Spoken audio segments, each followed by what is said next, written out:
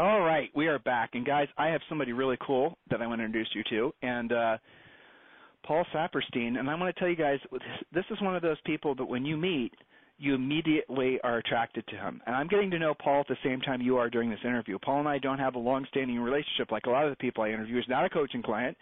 And, but with just a little time I've spent with him prior to today's podcast, I have to say I was really impressed with how humble he was and also how incredibly successful he is. And so Paul's going to share with you guys how he sells 200 houses per year and how at EXP has made Icon Status, which is a very elite group in terms of the what you've been able to sell. So Paul, without any further delay, I want to A, congratulate you on all your success, and B, thank you for being my co-host for today's podcast. My pleasure, Tim.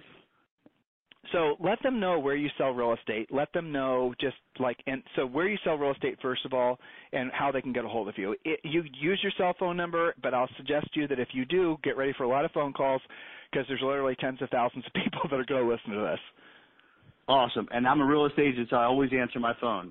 I sell real estate in South Florida, typically Palm Beach County. For the users out there, listeners out there, that's basically Boca Raton through Jupiter. It's probably about a 30 to 40 square mile radius. There's wealthy areas down here, not so wealthy. We have a huge active adult community down here. And it's because there's no state income tax, there's just a million people moving in. It's a really vibrant real estate market. Very unique. I've been reading that. You guys are seeing a ton of people from like the East Coast states that are moving down there just because the taxes on the East Coast have gotten so, crazy. Now, every day I seem to read a report on Florida in particular just being ridiculous as far as the amount of people moving down there. So you definitely chose well. Are you from the area? No, I'm actually from Baltimore, Maryland, and I came down here to finish college at Florida Atlantic University in Boca Raton, Florida, and then got into real estate by accident, 21 years ago. How does that happen? How does someone get into real estate by accident? By accident, that means when we used to have newspapers, you call off an ad, you were excited they hired you, you didn't realize there was no salary, and it was all commission, and you had a ton of free time, and you lived a couple miles by the beach, so you said, this is amazing. So you have to figure out how to make some money. Ah, yes. So they sold you on the vision of basically being your own boss, no one controlling what your schedule is going to be, no one telling you what you're going to do, and how you can basically be financially independent. That was the story that they gave you, and then they told you the truth. Is that what happened? Yeah, and I valet cars. I worked at a pizza delivery. So it was I was not able to start full time until it's going to be your career. Well, actually, there's a lot of folks that listen to the podcast that are transitioning or wanting to transition from full-time. They're doing full-time jobs in part-time real estate, and their dream is to do what you did. How does someone, if you can remember back, which maybe you can with clarity, maybe you can't, but it's however you answer is how you answer. But how would you suggest someone would go from being part-time to full-time in real estate? What suggestions would you offer somebody? Monetary-wise, they definitely make sure you have 6 months to a year of your bills or savings saved up so you can dive into it. The other thing about real estate, too, you can't make money quick. So if you're the type of personality that you need to see results from the first thing you've done, real estate is not for you. It's a long-term, long game. It's a career. It's not a job. If you're looking at it as a job, you probably won't make it past the first year. What do you mean by that? Explain. Well, because the make sales it part. cycle. Yeah. What's that? No, I said not the not make it part. Everyone understands that. Right. Sorry. Yeah. No problem. Yeah, the sales cycle could be 6 to 12 months. You could be working on whatever your sphere of influence, your network, whatever it is you're doing. It's not going to happen overnight. You could have 3 deals in the pipeline, 2 of them fall through. You got to be able to make your mortgage payment. So there's no quick money. There's no get rich quick scheme in real estate. It is not as easy as it looks on $1 million listing. It's a grind. It's not easy money. It's funny, when I started 20 years ago, when a buddy of mine called, I think it was when top of the real estate market, 2006, 2007, he was in California, and he said, Paul, I'm thinking about, he was a buddy I grew up with in Baltimore. He said, Paul, I'm thinking about coming to Florida to sell real estate. What do you think? And this guy's an MBA, financial guy, always, worked always, top 500 companies in the world. And he was just sick of the corporate life. And he said, what do you think, Paul? You think I can, work in real estate? I said, a monkey could make $100,000 in real estate. He says, what do you mean? I said, come down here and I'll show you. Now, the last, since the market crashed, and I don't think it had anything to do with the crash, I think it's just a different industry now because the cream is rising to the top, where before, reviews weren't as important, your reputation wasn't important. It was just, it was just a free-for-all. Everybody, and their cousin had the real estate license. Everybody made a little bit of money, and it was easy. But now, I would say the last 5 years, anybody that's asked me, should I get in real estate, I actually try to talk them out of it. Not because it's not a great profession, but because I need to know they're a fighter and they're hungry. And that's the key to making this business. I even tell my agents now that if I started in today's market, I don't think I would make it. And only because I'm not as, well now, I have a successful career after 20 years, but I'm not as hungry as these new agents starting out. And you can't teach that. You can't teach motivation or hunger. It just, you're born with it. I think what you said is very accurate. And so listeners, remember, this guy sells 200 houses a year, so he knows what he's talking about.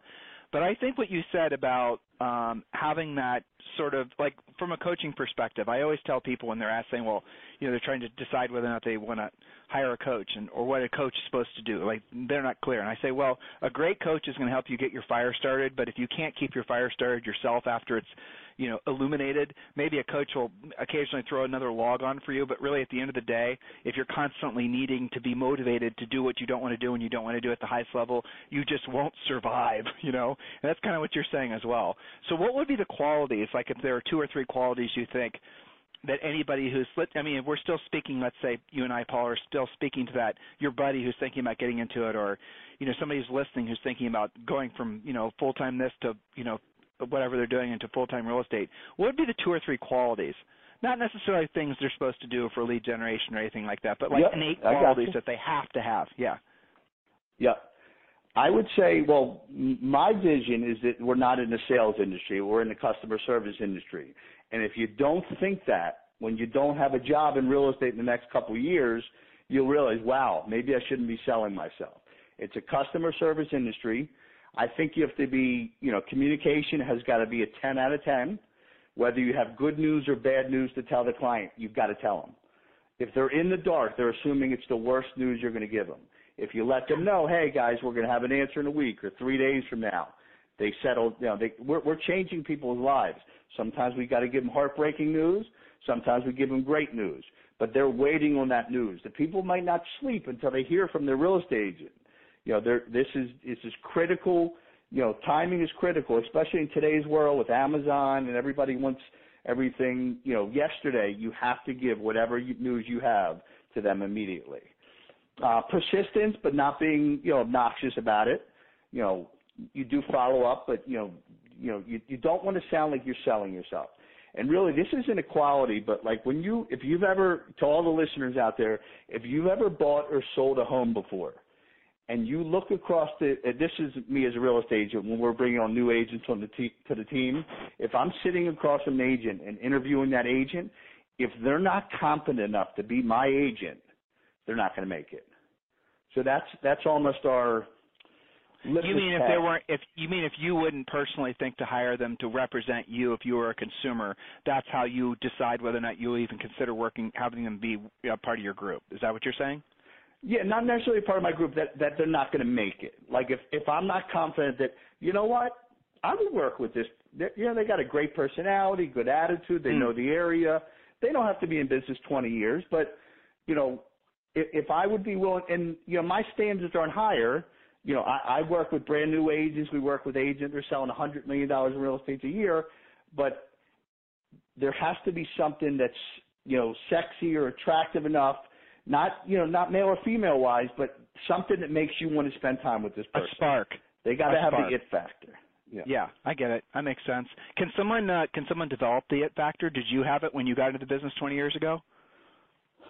I don't think you can develop, no, because it looks fake. Even like when I do, personal speaking engagements in front of 20 or 50 or 100 people, they say, the one thing we like about you, you're real. There's no fluff, and the consumer doesn't want to hear that. When you might get a call, a salesperson tried to sell me Miami Dolphins season tickets the other day. She must have asked me 40 questions about my family. I'm never going to meet the lady in person. She asked me 40 questions about my family before she was talking about the price of Miami Dolphins tickets. Now, I knew that's the way she was taught to sell, so I was already turned off.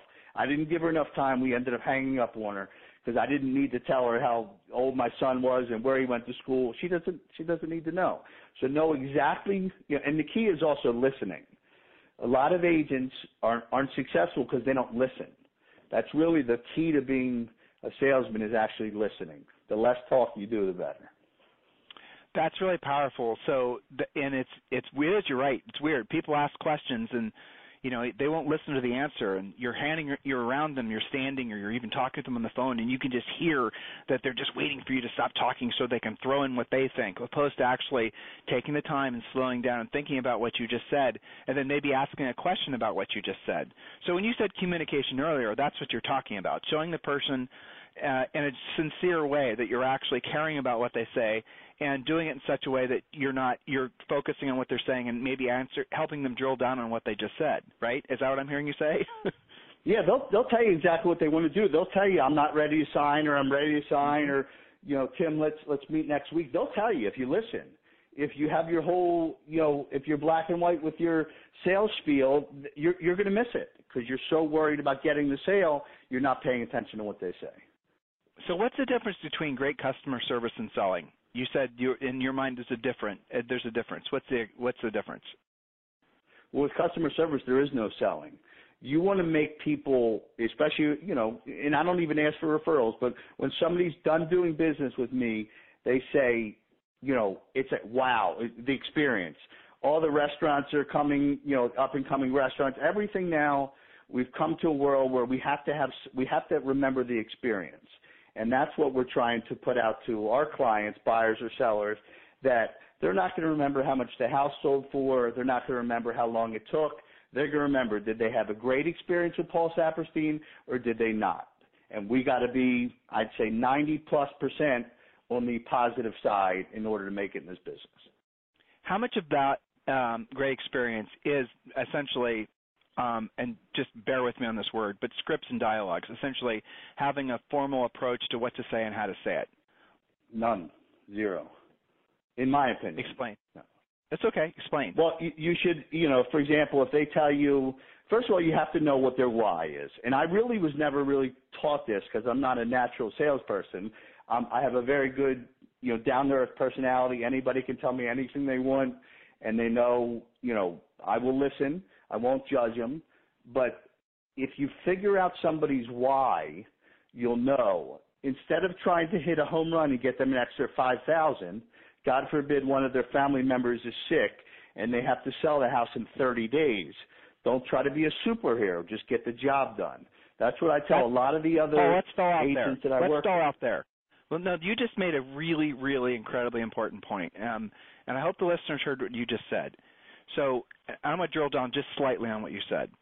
Don't assume that what's important to every seller and buyer, for that matter, is money, because it's very rarely money. They might say it's money, but it's very rarely money. There's always going to be most people are not motivated by money. That is not their principal driver. Even when you ask, when you're trying to just take the temperature of somebody as to whether or not what's most important to them about the house they choose, if it's on the buy side or whatever, they might answer you with a financial answer, but at the end of the day, it's almost always about convenience. It's almost always about lifestyle. So make sure that you're not judging them or making decisions on their behalf through your particular set of filters, that you're listening to what they say and asking more questions and drilling down. So that's a very important point. And that's 100% correct. When you're going through, and especially on the buyer side, you may point out a positive to you, which is being selfish because it's not about you, and that's exactly what they're not looking for. Now you just talked yourself out of a sale. Explain that, please. So when I was young in my career, I had a mentor. His name was Fred DeFalco Sr.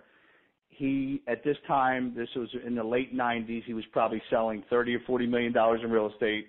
That was before we had internet leads and cell phones and, there was no paper lists, so everything was a grind. So he was one of the first ones in my area, in the South Florida area, to get internet leads. So we got an internet lead, and the customer came in, and I was a lazy 21, 22-year-old, and I said to them, "Are you aware this house backs to a major road?" So Fred kicks me on. I only had one house to show him. It was a Friday afternoon. I didn't feel like going. Fred kicks me under the table, and he says, "Just show him the house." I said, "Yeah, but don't they have kids? Aren't they aware that it's actually it fronted to a major road?" They ended up buying that house. And from that day on, when I was 22 or 23 years old, you never know where, you never know what's going to be important. You never know what's going to pull their heartstring. Just do your job, get it done. And even if they didn't buy that house, my relationship with them for spending 30 minutes to an hour was stronger. And that's what he was trying to tell me. He didn't care if they bought that house. He was trying to teach me, anytime you can get face-to-face in front of these clients, take it. And that was the lesson that I learned very, very young. And also, it's not about being disingenuous and not telling the truth. It's about keeping your mouth shut about what your opinions are when they aren't really relevant to what matters to them. You could walk into a house and you could see like the ugliest wallpaper you've ever seen and just the horrible, this looked like something out of a 1960s murder film or something, terrible stuff. And you open your mouth and you start yapping about how this is hideous and that's hideous. But it turns out that's the exact wallpaper that their grandma had on the wall, and they're having sort of this emotional connection with it because, and you just basically without knowing it, because you didn't keep your yap shut, you insulted them. You hurt their memory, and you could have talked yourself out of a sale, and they will probably buy that house just through another agent. So, I mean, that's really important what you said. These are all the little subtle things that, people learn the hard way, generally speaking. So I'm curious. You are great at sharing. What would be the three biggest mistakes if you can look back? If we just, I realize that every mistake, there's, if you wait long enough, there's usually a learning lesson in it. But just looking back, what would be the three biggest mistakes that if you wish you wouldn't have made in hindsight, you could have saved yourself? If you're talking to the of 20 years ago. Yeah, when I first started real estate, I worked the buy side for the first 15 years. And looking back on it, I think that is because on the buy side, there's not much rejection. Nobody's telling you no. It's a free service, and it's the easy way out. It was only until about 15 years into my career where we had a massive financial setback where I had just had my third child, and I said, you know what? You got to step up to the plate now. Now you got to go after the listings. Now you got to be a listing machine. And it takes time. I used to never spend any money on marketing. I stepped up my marketing budget.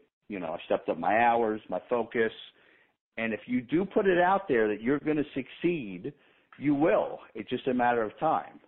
And a lot of people, what I do usually, I typically bring one new agent on every listing appointment with me. I have usually one listing appointment a day, if not more. And I'm not better than the next guy, but I'm probably more confident.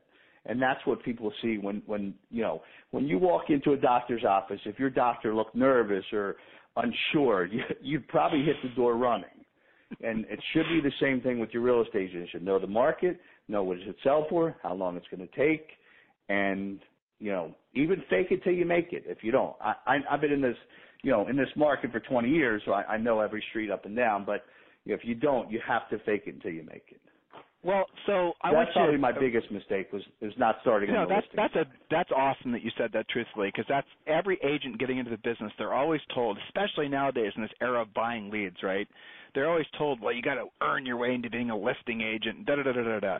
But there's plenty of people that start out by focusing on listings. They learn how to go after the expireds and the for sale by owners. They learn how to do the, why did you think in retrospect that you? Was it just lack of confidence? Is that what you're saying? The reason you didn't go after listings? Why didn't you go after listings? I was 21 years old. I had never bought a house before, so I wasn't confident that I could help somebody sell their house. I hadn't even bought a house before. Back then I used to play tennis 7 days a week. I didn't take it serious. I still sold $10 million. I probably sold 40 homes a year, an average of $250,000 or whatever it was. And I did it as a hobby. And then when life changed, you either, it's 10% what happens, 90% how you react to it. And, we just went in overdrive and just been building ever since. Well, so what you said was also very interesting, is that you said that you basically were only comfortable with selling the type of real estate, maybe even the types of people that you were, in other words, what you were most familiar with based on your own personal world. And that's another thing that agents will typically do. You'll see that they won't take listings that are maybe $50,000 more than their own house, right? Or they won't feel comfortable working in a different price range or so they keep their worlds very small based on their own comfort level. And that's something that listeners just hear Paul and I out. You're getting your license today, or if you've been in the business for 10 years, or maybe you've only been in this business, in this buying buyer lead era, and you maybe have gotten addicted to the buyer leads. And look, I get it. He just said it. There's no rejection. No rejection is another way of saying there's not a lot of skill needed. Working with buyers is physical labor. Working with sellers is mental labor. Well, why don't you do this since you know you want to get there anyway? Skip the step and just start focusing on sellers. Don't cast the buyers aside necessarily. But the listings are where you have leverage. Can you help them to understand that, why the listings are so much more powerful than buyers? Because believe it or not, a lot of agents don't understand that. Sure. So listings is inventory. Eventually, even if you're not such a great agent, maybe 50% of your listings will sell. If you're a great agent, maybe 60, maybe 70, maybe 80% of your listings will sell. And even if you don't sell that particular listing, 123 Main Street, if you're able to put a 24 by 30 inch sign with your phone number on a reflective sign that people can see 24 hours a day, it's free advertising. Well, that was another, look, I got to jump in, man. That was another great tip that he just gave you, listeners. Are you listening to what he just said? It's a silly thing, but it's so effective. Get a reflective real estate sign. There's companies that sell them so that when it's a great listing tool, too, explaining to a seller that when someone's driving, up the street at night, even if there's street lights and their headlights hit it, the reflective real estate sign reflect back like stop signs do, and that's going to be an attention grabber. It's a free billboard in a community, in a neighborhood. That's what a for sale sign really is at the end of the day. But the other thing that's nice about listings, if you have 5, 10, 20 listings, you price them right, you put them in the MLS, you service the heck out of the sellers, do what you say you're going to do, and then you have the rest of the real estate agents in your community that are out there on the nights and the weekends working for you. So then you can start having some resemblance of normalcy. But if you're going to build your business around buyers, you have to work when the buyers aren't working, which means you give up your nights and your weekends. So when you hear people, when you see agents that are really burned out, when I hear that, it's almost always because they have not discovered the glory of working on the seller side of the business primarily, because that's where you create leverage, listeners. So please, no matter what, focus all your best energies every single day on becoming a listing agent. So if someone wanted to become a listing agent, if someone wanted to pivot, let's say they're stuck in that working with buyers paradigm and they can't seem to break free of it, what would you suggest they do? I would suggest that whatever market they're in, they find out who is the best, not number 2, the number 1 listing agent. They might be at their company, it might be a different company. So I was lucky enough to have a mentor when I first started. Even though I wasn't confident to go on the listing side, I still saw how it was done. The guy came, it was 90 degrees, he came in a full suit every day. He was at work the same time of day. He prospected the same time every day. He had his church or whatever he was into at the same time, and he never put off his family. He always made that an appointment in his schedule as well, and he was just consistent. I know we haven't talked about this yet, but some people ask, well, how do you sell 200 homes a year? And it's all consistency. You can't say, I don't want to do this today, let me do it tomorrow. One of your 200 to 300 clients is counting on you doing it that day. So, it's rare that we take a day off. Sometimes I am able to delegate and forward my phone, but I would grab onto the number 1 agent in your area, grab on their leg, and tell them, hey, I want to learn everything from you. Well, you just said some more important things. Please save your thought, because you just said 3 things that were really important. Number 1, you said follow a schedule. Okay, and when you follow a schedule, you work when you work, and when you're not working, you do what you're doing. Your family and in your friends' example, your church. I also heard you say, the schedule, but he started every day at the same time. He sounded like he ended it every day at the same time. Those are kind of the same point, but not really. But the other thing I really like what you said, and the guy dresses for work. He dresses professionally in respect of the sellers, and that's something else that our industry has really gotten away from. When you go to Paul, you do speaking as well, and you go to these real estate offices, you walk in there and you're thinking to yourself, there's no way in hell that you think that's how you're supposed to professionally represent yourself. You show respect for your customers by how you treat yourself aesthetically, how you dress. It's such an easy way to have a competitive advantage in any marketplace. Dress professionally when everyone else is dressing like they're headed off to the beach in 5 minutes. So those are 3 really important tips that everyone, no matter where they are in their career, should always remember. So thank you for that. Didn't mean to interrupt your chain of thought, sir. No problem. Yeah, so when you walk in the door, if somebody is a listing agent, if somebody's allowing you to walk in the door, if you can't get that listing, you've done something wrong. Unless they're just interviewing 10 people and you have a 10% chance. If a stranger is allowing you to walk in that front door, you have to bond with them and you will earn their business. You don't even have to ask for it. By them allowing you in the front door, they want to do your business. They just want to know you're competent enough and presentable enough and trustworthy and honest, and they will hand you the business on a silver platter. I hear your dogs in the background. That's great. Don't worry about them. Like I was telling you, the last person I was talking to in the background, I heard this cooing of what it sounded like a baby, and it was her bulldogs having a nap. So it adds to the ambiance. So this question is, I always like to ask this because it's interesting how different people will answer it. So much talk nowadays is about the external threats to the real estate business. Oh my gosh, the iBuyer thing and just all these tech companies are going to basically make us into, artificial intelligence robots, and they're going to somehow summon us to, be like robo-taxis and drive people around and open doors for $5. Oh, this worst-case scenario, doom and gloom, apocalypse type talking with regards to our industry. Do you see any forward threats that are really something that agents need to be taking serious from all this doom and gloom talk? It's funny. So I picked a niche market, which is the senior market in Palm Beach County, Florida. The demographics that I picked will never change no matter what happens with the Internet. Some of them don't use the Internet. They're still used to direct mail marketing. They want to do business face-to-face. So pick whatever your niche market is. If you were in the armed forces and you want to specialize with VA, or you like dealing with the seniors, or you like the millennials, whatever, as long as there's an value add from the agent, then we'll always have our job. But that is why I picked, the target market that I did, because I'm not competing with other agents that are doing Google reviews, and the senior market. I read in Inman probably a year or two ago that the senior market is some of the most untapped real estate in the industry as far as doing business with, and that's where I put most of my focus. Again, Paul, you're just like, I could talk to you forever. So smart what you just said. Older people are going to be more brand loyal and less likely to want to deal with online technology companies, because that's just going to seem that seems commonsensical. But then you said the other thing too, is that the face-to-face this loops everything in really. Your ability to communicate face-to-face will always give you the advantage over whatever, sort of omnipresent threat that Inman's going to be talking about that particular day. And you guys got to also understand that these tech companies are all basically trying to feed off our commission.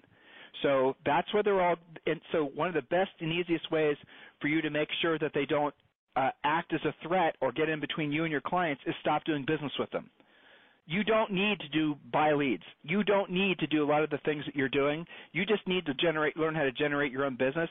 That's ultimately what the public wants. And Paul, yesterday we had somebody else on the podcast, and we were talking about, this guy, he's a guy I was telling you about in California that has, tattoos and all this, and he's just made Icon himself, and he's just selling droves and droves of houses.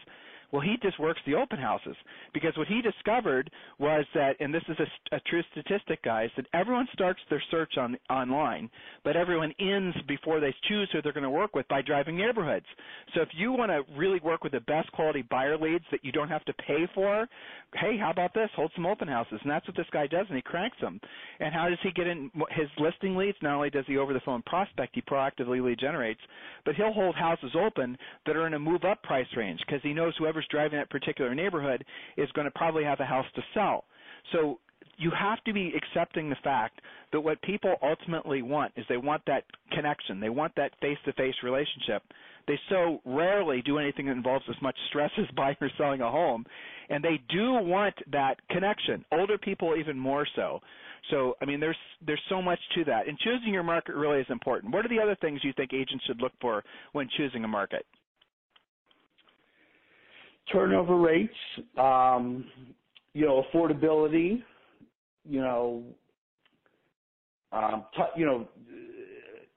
whether it can be financed in that area. Like, we got hit pretty hard with foreclosures. In Florida, 25% of the market is investors.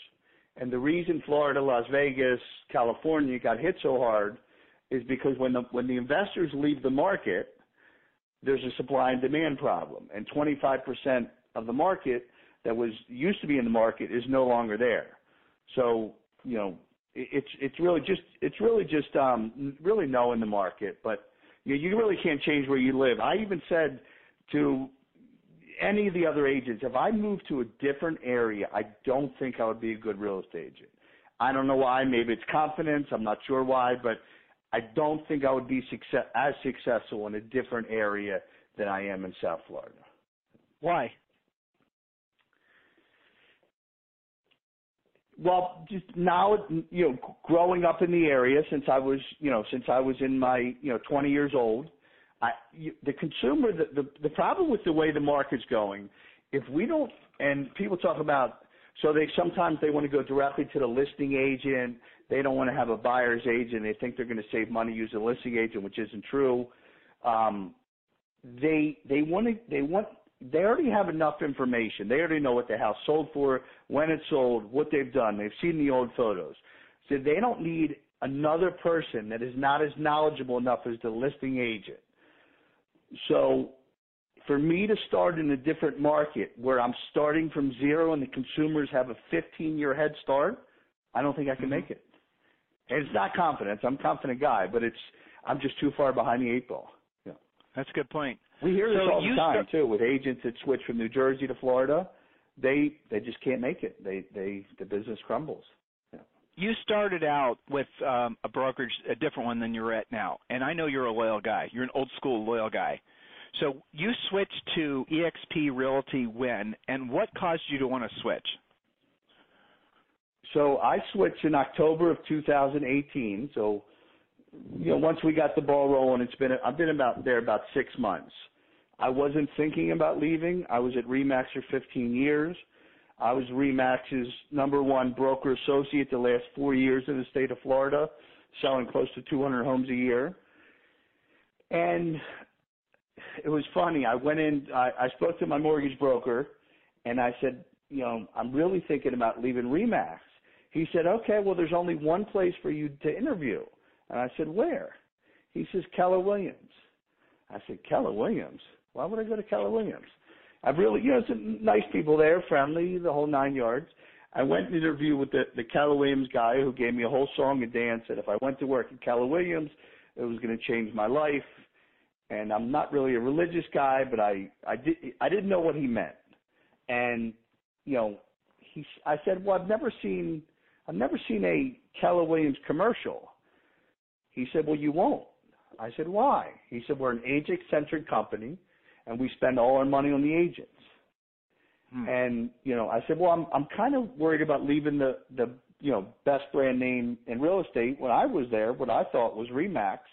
And he said to me, 97% of your clients do business with you, Paul, because of you. They don't care who you work for. And that was the moment. I had already heard about the eXp model, but I just wanted to, make sure, do my due diligence before I jump ship, because I don't jump ship. I haven't left the firm in 15 years, that if I left the big balloon behind, would I be able to fly? And the answer was yes, very quick. It took, about a month to have my confidence even higher than it was at RE/MAX. Well, so there you go again, saying a bunch of stuff in just conversation. And, at the end of the day, that is true, though. The brokerage brand anymore, the actual logo and the actual all the rest of it, for people younger, and Paul, maybe, I'm interested in your take on this. I would say younger than maybe 50, doesn't really matter. Maybe even younger than 60. People really are not brand loyal anymore, not like they used to be. I'm 49, and I think probably my generation is maybe on the tail end of even caring about what brand.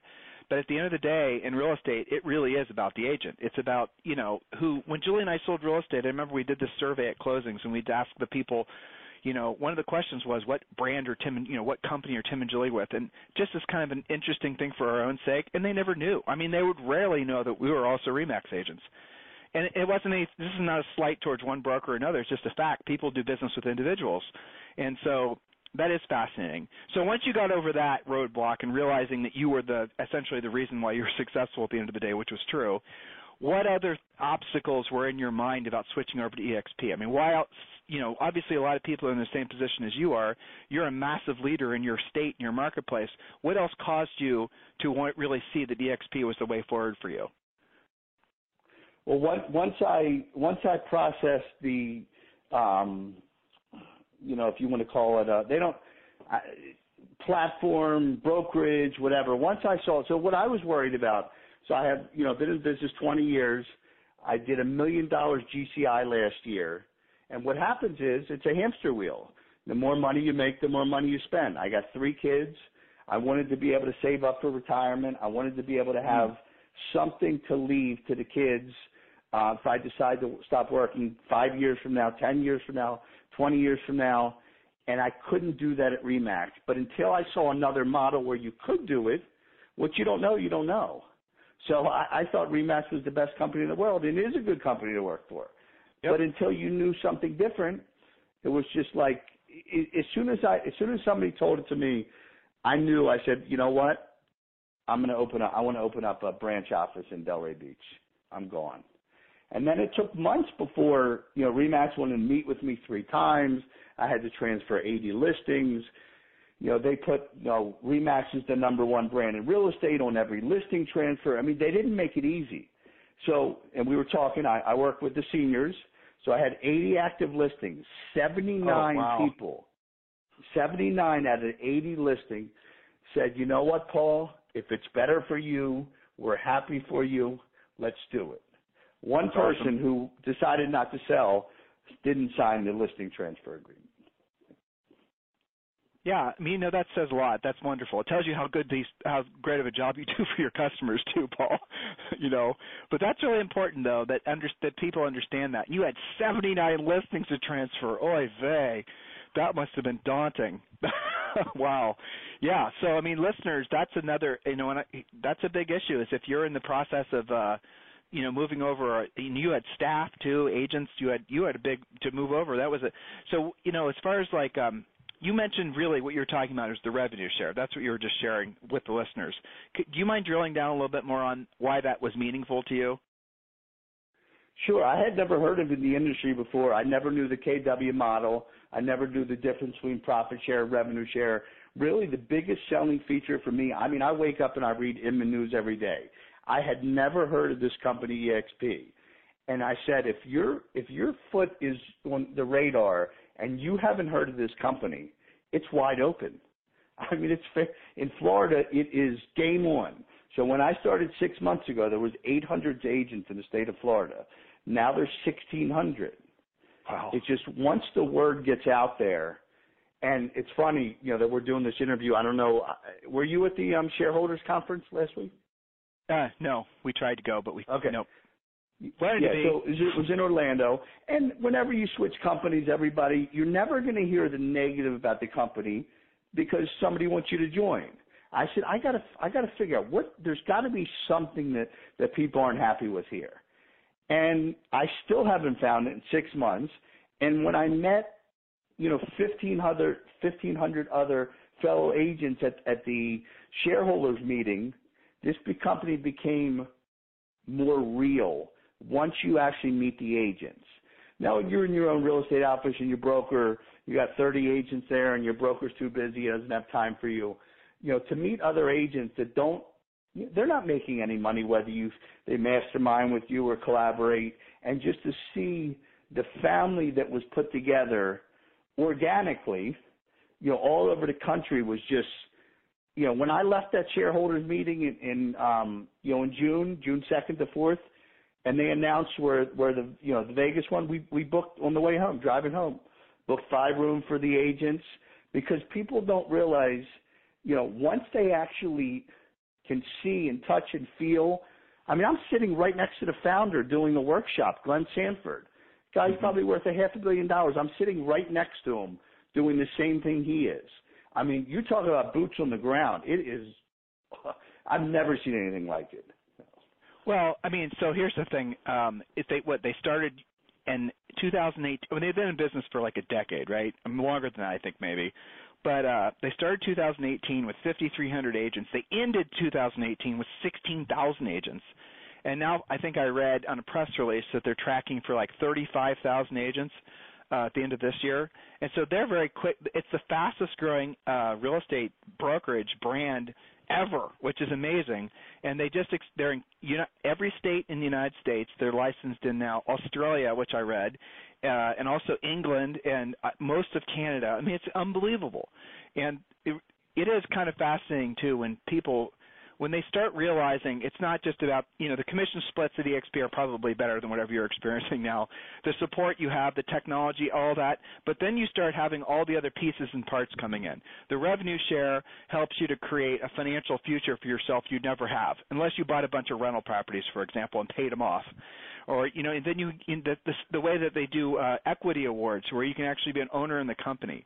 But that doesn't even really touch on it. And, Paul, you said it too, like, when you're around these people to have this future that's not just from selling, they're financially secure or they see a path to creating passive income for themselves, that changes the context of everything, right?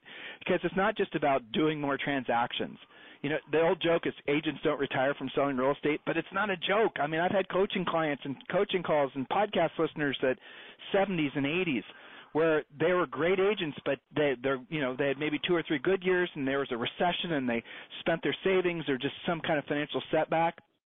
That's a normal pattern for most self-employed people, not just real estate people.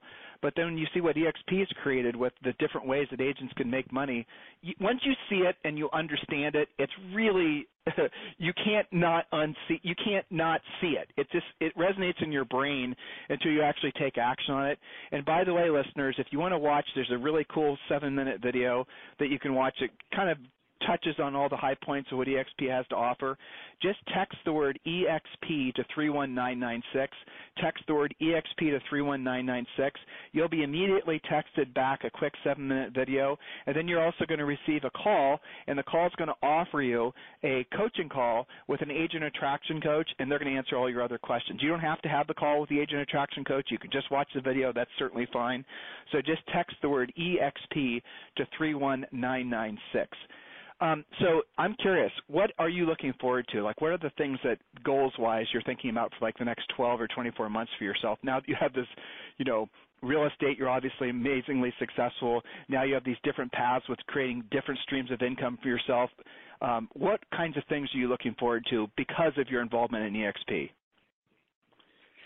Well, over the next, 6 to 12 months or 24 months, I'm, actively growing our team in the South Florida area and all over the country, where now it's just as important to make sure we change other people's lives, and not on the revenue share part, because that comes after time, but more, making sure that the agents hit their goals and make their income levels, and, building it from the ground up in the South Florida area.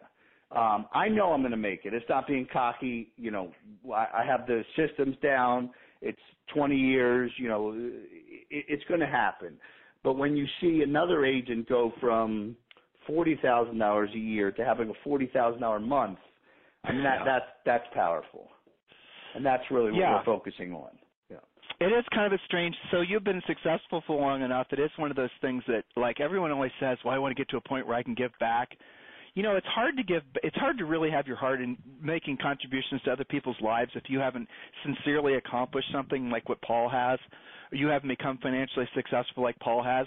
And then, really, Paul, it is strange how when you are able to, you know, have a little tiny, you know, part of helping someone to also build a brighter financial future for themselves, and you see how they're able to live these lives that, you know, maybe they could spoil their family, they take them to Disney World, whatever it is. They're just enjoying life at a higher level, and you just were able to contribute to that success in one tiny little way. It almost becomes more rewarding than even earning money yourself.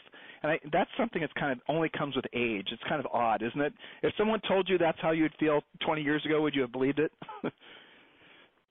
No, I wouldn't. But I always thought that way. It's, you know, when I started, you know, I really don't. We don't run it like a traditional team. We don't take any money for using any of the Saperstein Group logos, or we only take a referral fee on deals we give them.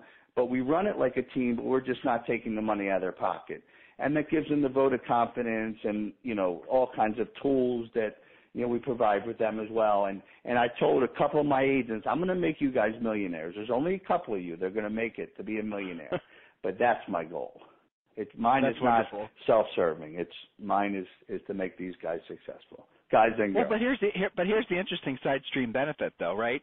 By focusing on being of service to other people, you benefit, right? By having your heart and your soul and your efforts set on being of service to not just your clients, which you obviously do a fantastic job of, or you wouldn't have 18 to 79 people want to move with you, you know, but by trying to make other people's lives better, the direct benefit is you make your life better. Where I think what I'm hearing you say, if you were focusing on just primarily yourself and not focusing on contributing to other people's lives, it wouldn't work. The formula doesn't add up. And that's something that I think everyone knows intuitively, but that is the truth. Being of service to other people is the highest and best use of all of us on this planet, and that's where we all feel most fulfilled and needed. And when you do it at a high enough level, you make lots of money, which is also nice. So, Paul, anything else you'd like to say to all the podcast listeners, anything that you would like to, you know, any other thoughts maybe that you wrote down while we were talking that maybe I interrupted you and didn't let you finish saying that you'd like to pass on to everyone else? No, I just want to, just tell everybody to stay positive. You never know who you're going to run into on that. I got one more quick story. So, we were hanging out. I think it was Memorial Day weekend, and we were supposed to go with my wife to see her cousin she hasn't seen in 35 years. And I'm a very social guy. For some reason that day, I didn't feel like going. We went there, start talking to the guy. The guy was a Harvard grad. Find out he's ready to purchase a $3 million condo. He has to sell his $2 million condo on the beach. And I was this close to not going to that breakfast or brunch meeting because I didn't want to be, not that it was going to be an uncomfortable meeting, but I didn't feel like meeting a stranger that day. And most of your business in the real estate business, or even anything you do, any career, is going to be with strangers. And until you get out of that comfort zone, that's when you know you've made it, where there's no situation you're in that you're uncomfortable. You've got to push yourself every day to get out of your comfort zone in order to be successful. You know, because we are our biggest asset and our biggest, liability is ourselves. I mean, most people cannot get out of their own way. And just stay positive and you will.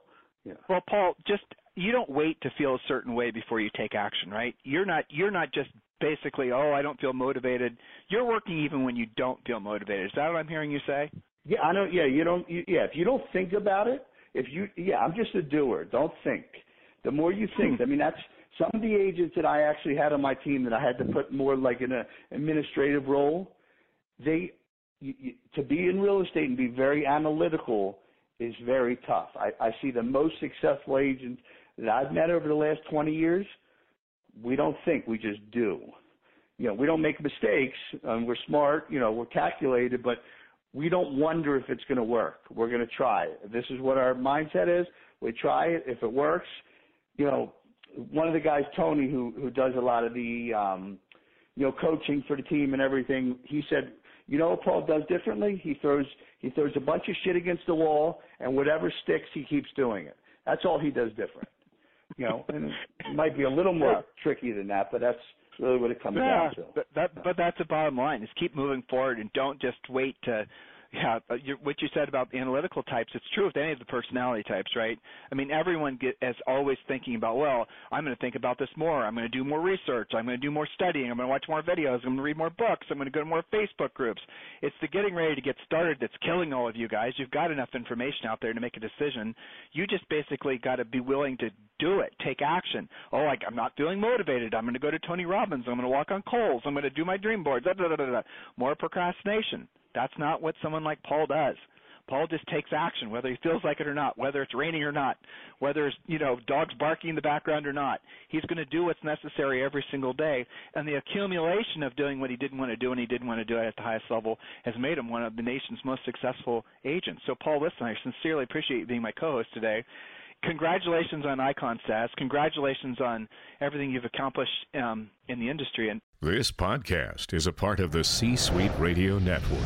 For more top business podcasts, visit c-suiteradio.com.